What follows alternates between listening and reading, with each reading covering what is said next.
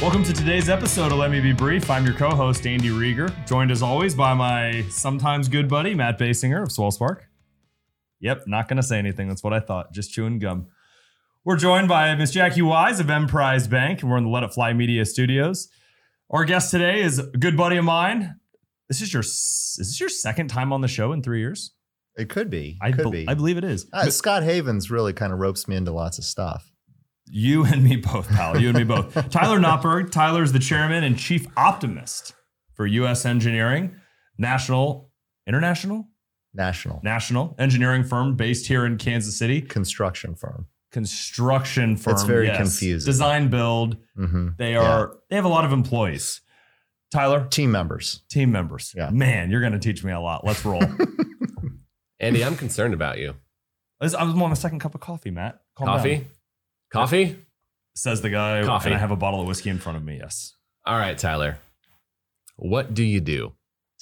So I am the chairman and chief optimist at U.S. Engineering. So I think of myself primarily as a chief cultural officer. Mm-hmm. But the company itself is a mechanical construction company. So when you think of the stuff that gets covered up by drywall, like plumbing, piping, HVAC systems, that's the type of stuff that we design, we build, we maintain, and in some cases we operate facilities to make sure that all that equipment works. And we do it for large companies that are building things like data centers or performing arts centers or, I don't know, airports.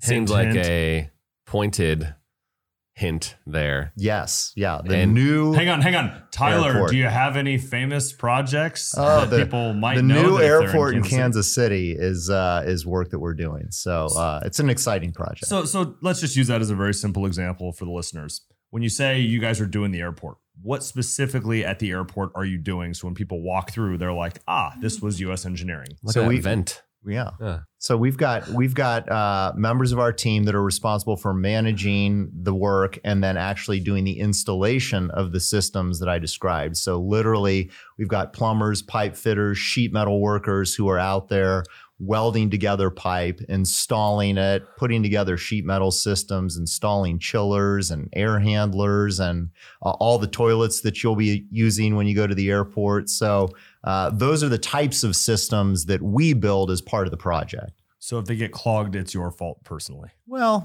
that's debatable.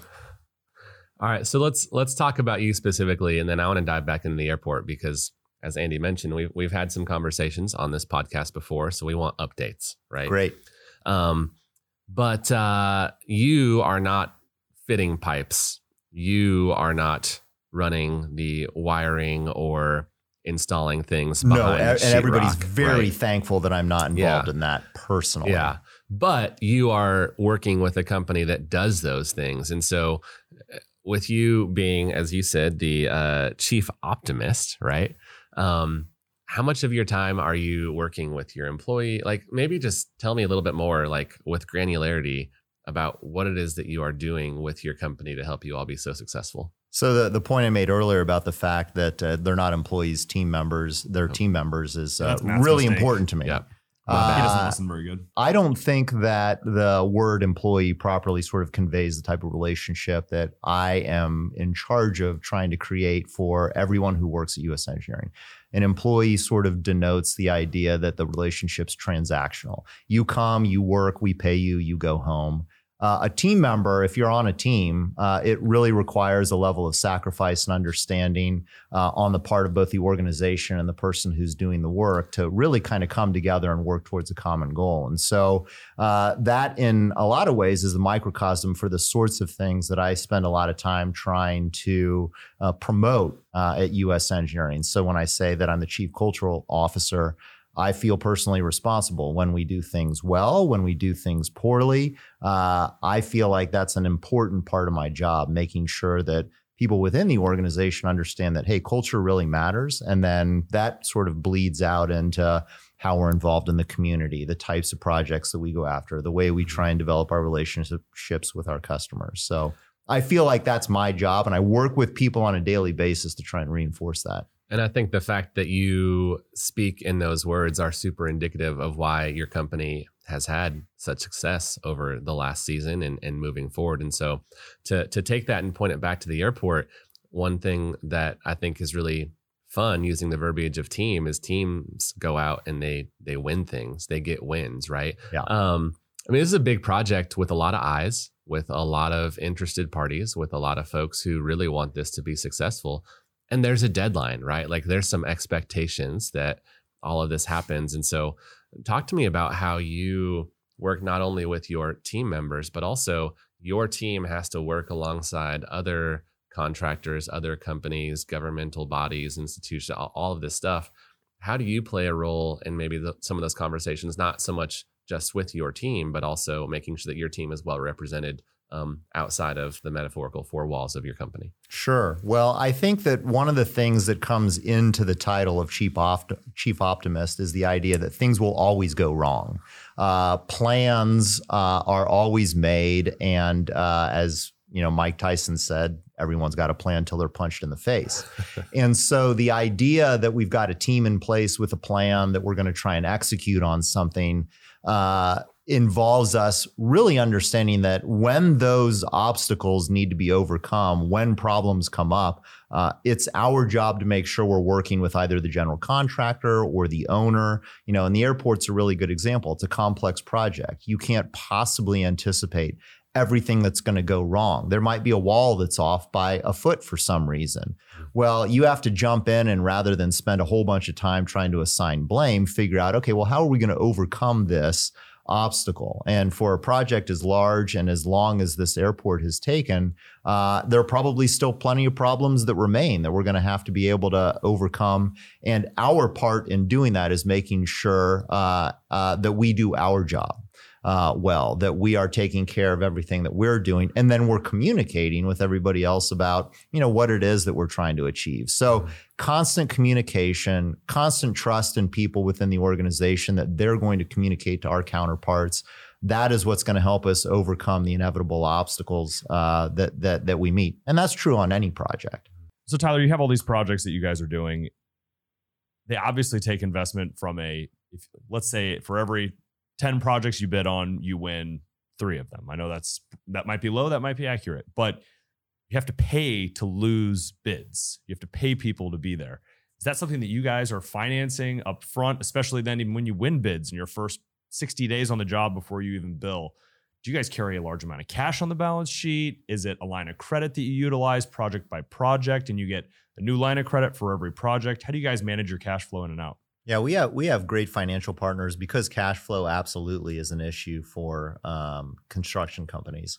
And one of the things that is difficult from a billing standpoint is that we may perform work over a 30-day period that we are going to bill the customer for. And then when we send in that bill, they'll review it, they'll approve it. In the meantime, we still have to pay people in order to perform the work because we're paying on a weekly basis. So absolutely, cash flow is an issue that we've got to focus on. And so whether it's an Emprise Bank and you're getting a loan, like are you going out to the Emprise Banks of the world and are you getting your loans based on your corporate structure or are you getting them based on project by project? It's the corporate structure for sure. I want to eventually transition into sort of the foundation and the history of U.S. engineering because it's fascinating. 5 generations, if I remember correctly. Yeah. But let's just stick on the airport for one last question. When we talk about projects and winning projects, you're in a bid-based business. I mean, 17 different companies of a project that size are all engaged to come provide bids. And it's crazy how it works and how much effort has to go into that to lose bids. But a project like the airport goes beyond just a bid. It's also a political process. Can you sort of talk through the nuanced details of a project of that scale with that many eyes and sort of the massaging that has to occur in order to be not only, considered to even come in and be selected to have the opportunity to provide a bid, but even, I would assume that not every bid that's selected is the lowest. It's the best, and best is clearly subjective. Can you sort of walk through that process? Yeah, our vision as a company is to be the best, but our mission is to leave a legacy. And the reason I mention those two things is because in a case like this, you are constantly trying to illustrate to people what you think the value is that you're going to bring to a particular project. Maybe it's your team that's going to be able to communicate better. Maybe you're going to be able to fix the inevitable problems faster. The overall quality of your team has to be very, very high. I think everybody in our organization takes a tremendous amount of pride in the level of craftsmanship that people who are in the trenches every day working, putting pipe, putting systems together, everything that they demonstrate on a daily basis. And so at the end of the day, one of the things that as an outcome for all of that work, I think our team is really motivated by is that when we're building these projects, and it could be the airport, it could be the Kauffman Center for Performing Arts, it could be a laboratory or a hospital here in Kansas City, but especially something like the airport where there's a lot of public, as you described it, sort of scrutiny on the actual project is a lot less important to people than knowing all of those individuals who worked on that project. One day, they're probably going to be bringing their families through the airport. And they're going to be able to point out, I actually installed that piece of pipe. I actually installed that urinal. I actually installed the air handling unit that's behind that wall over there that's providing conditioning for this space. And the same thing's true in hospitals. We had a great story from a number of years ago where a gentleman who works at US had been coming up as an apprentice pipe fitter, and he had been working in an emergency room that was being built in a hospital. And years later, when his daughter was born, he realized that his wife was actually delivering their first child in the labor and delivery room that he had helped pipe up years before that. So I think those kinds of things, when you think about how do you bring value to a project, when you go to win a project like that and you're able to demonstrate to people, this is more than about just building the project and moving on to the next project. I think it tends to resonate. So that's one of the ways we try and distinguish ourselves. And you're right. We don't always win. There are other companies that beat us sometimes, whether it's a low bid or someone else has a connection to something, but that's okay. We've been around for 130 years and our goal is to be around for another 130. Let's do that. 130 years. Walk us through the history. That's more generations than the Riegers. Is that? We're going to find out. This has been consistent though. They didn't outlaw building America for 12 years or 13 years. How many generations? Unfortunately. Is it your great or great? It was great. Got it. That's great. Well, and I love Andy's story, by the way, and how he got involved. And so we could absolutely pivot and reverse the podcast and instead discuss what his family history was and why he came back to get involved in the organization. I'm over his family. I came back because you motivated me to come back to Kansas City. Yeah. We need great people here. Tell us about the company. 130 years. It's a long time. Yeah. My great-great-grandfather, Gustav, started a metalworking business. It's an amazing name. Yes. He started a metalworking business over in Germany in the 1850s after finishing an apprenticeship with Henkel Knives back in the day when an apprenticeship literally meant you were like going around the country and sort of, plying your wares and demonstrating your capabilities. But he and his family moved to the United States in the late 19th century and actually settled here in Kansas City, over in KCK on Strawberry Hill in 1889. Great choice. And they opened up a similar metalworking business in 1893. It was called Nottberg Iron and Machine Works. And they were essentially helping to fix axles and ball bearings for the railroad industry, which was, gaining a great deal of prominence back then. And one of the brothers had actually gotten a job at a place called Heim Brewery. I wonder if there's any connection to the Rieger distillery. Have I ever known this? I can't remember if I told you Tyler this full is saying story. This because J. Rieger & Co. was originally founded in the West Bottoms, and when we restarted it in 2014, we transitioned over to the East Bottoms in the historic Electric Park District, and that area was made famous from about 1880 until 1919 when the Heim Brewery was down there, and we are actually now located in their last building they ever constructed, which was a completely, I don't want to say completely, but a brick building with concrete floors, and it was their bottling plant. And now I wonder if Nottberg was It's certainly possible Involved that in the actual construction William was of it from the walking beginning. around on the floors where you're now making this great whiskey product here in I Kansas actually City. have some of the original blueprints, so let's take a look at them. We'll take a look. Sorry to the I listeners. didn't realize this was the Kansas City History Podcast. I thought it was Let Me Be Brief Business Podcast. Yeah, we're still brief. Let's go long on history here in Kansas City. We all take a great deal of pride in it. We do. 130 years. Yeah. 5 generations. Yeah. Where did it start? How did y'all get to what it is now? Well, so after basically watching one of the sons work in this brewery where a lot of refrigeration piping was necessary, they began to take their engineering degrees that they had earned over in Germany and applied them to new technologies that were evolving in the United States. So the concept of conditioning indoor spaces and the prevalence of indoor plumbing led them to pivot a little bit from just doing metalworking to get into mechanical construction. And so early in the 20th century, Freon became a very readily available and cheap refrigerant, and they began utilizing all of their skills to begin building those sorts of systems, not Berg Iron and Machine Works. And as it evolved, they kind of went all in on the mechanical construction side of things. As you probably remember, a lot of things German fell out of favor in the early 20th century in the United States. So they rebranded from not Berg Iron and Machine Works to U.S. Engineering. They adopted the eagle as the logo, red, white, and blue, motherhood, apple pie. And they actually ended up winning a lot of contracts to build munitions facilities for the United States government. So we've got a lot of great articles in our archives about even building the Sunflower munitions plant that's now been kind of leveled, and there's going to be a new big project Life there. again. Yep. And so we survived the early 20th century really doing a lot of government work and evolved up through, the late 20th century, just continuing to build out a lot of these industrial projects. And so that's kind of how the company got its footing and became what it was today.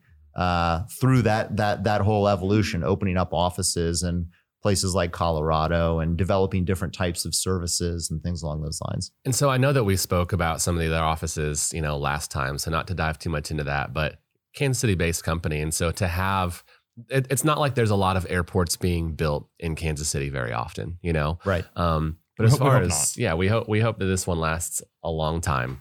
But as far as getting to do the big projects at home, are there any other ones on the horizon or hopeful projects that you all are working on? I can imagine the airport is taking up a lot of mental time, energy, and effort, but like what's next for the company here in town?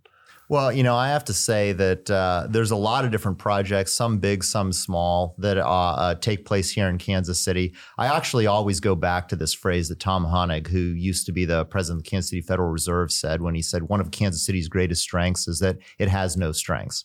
Right? Like we've got a huge agricultural base. We've got a huge engineering and construction base.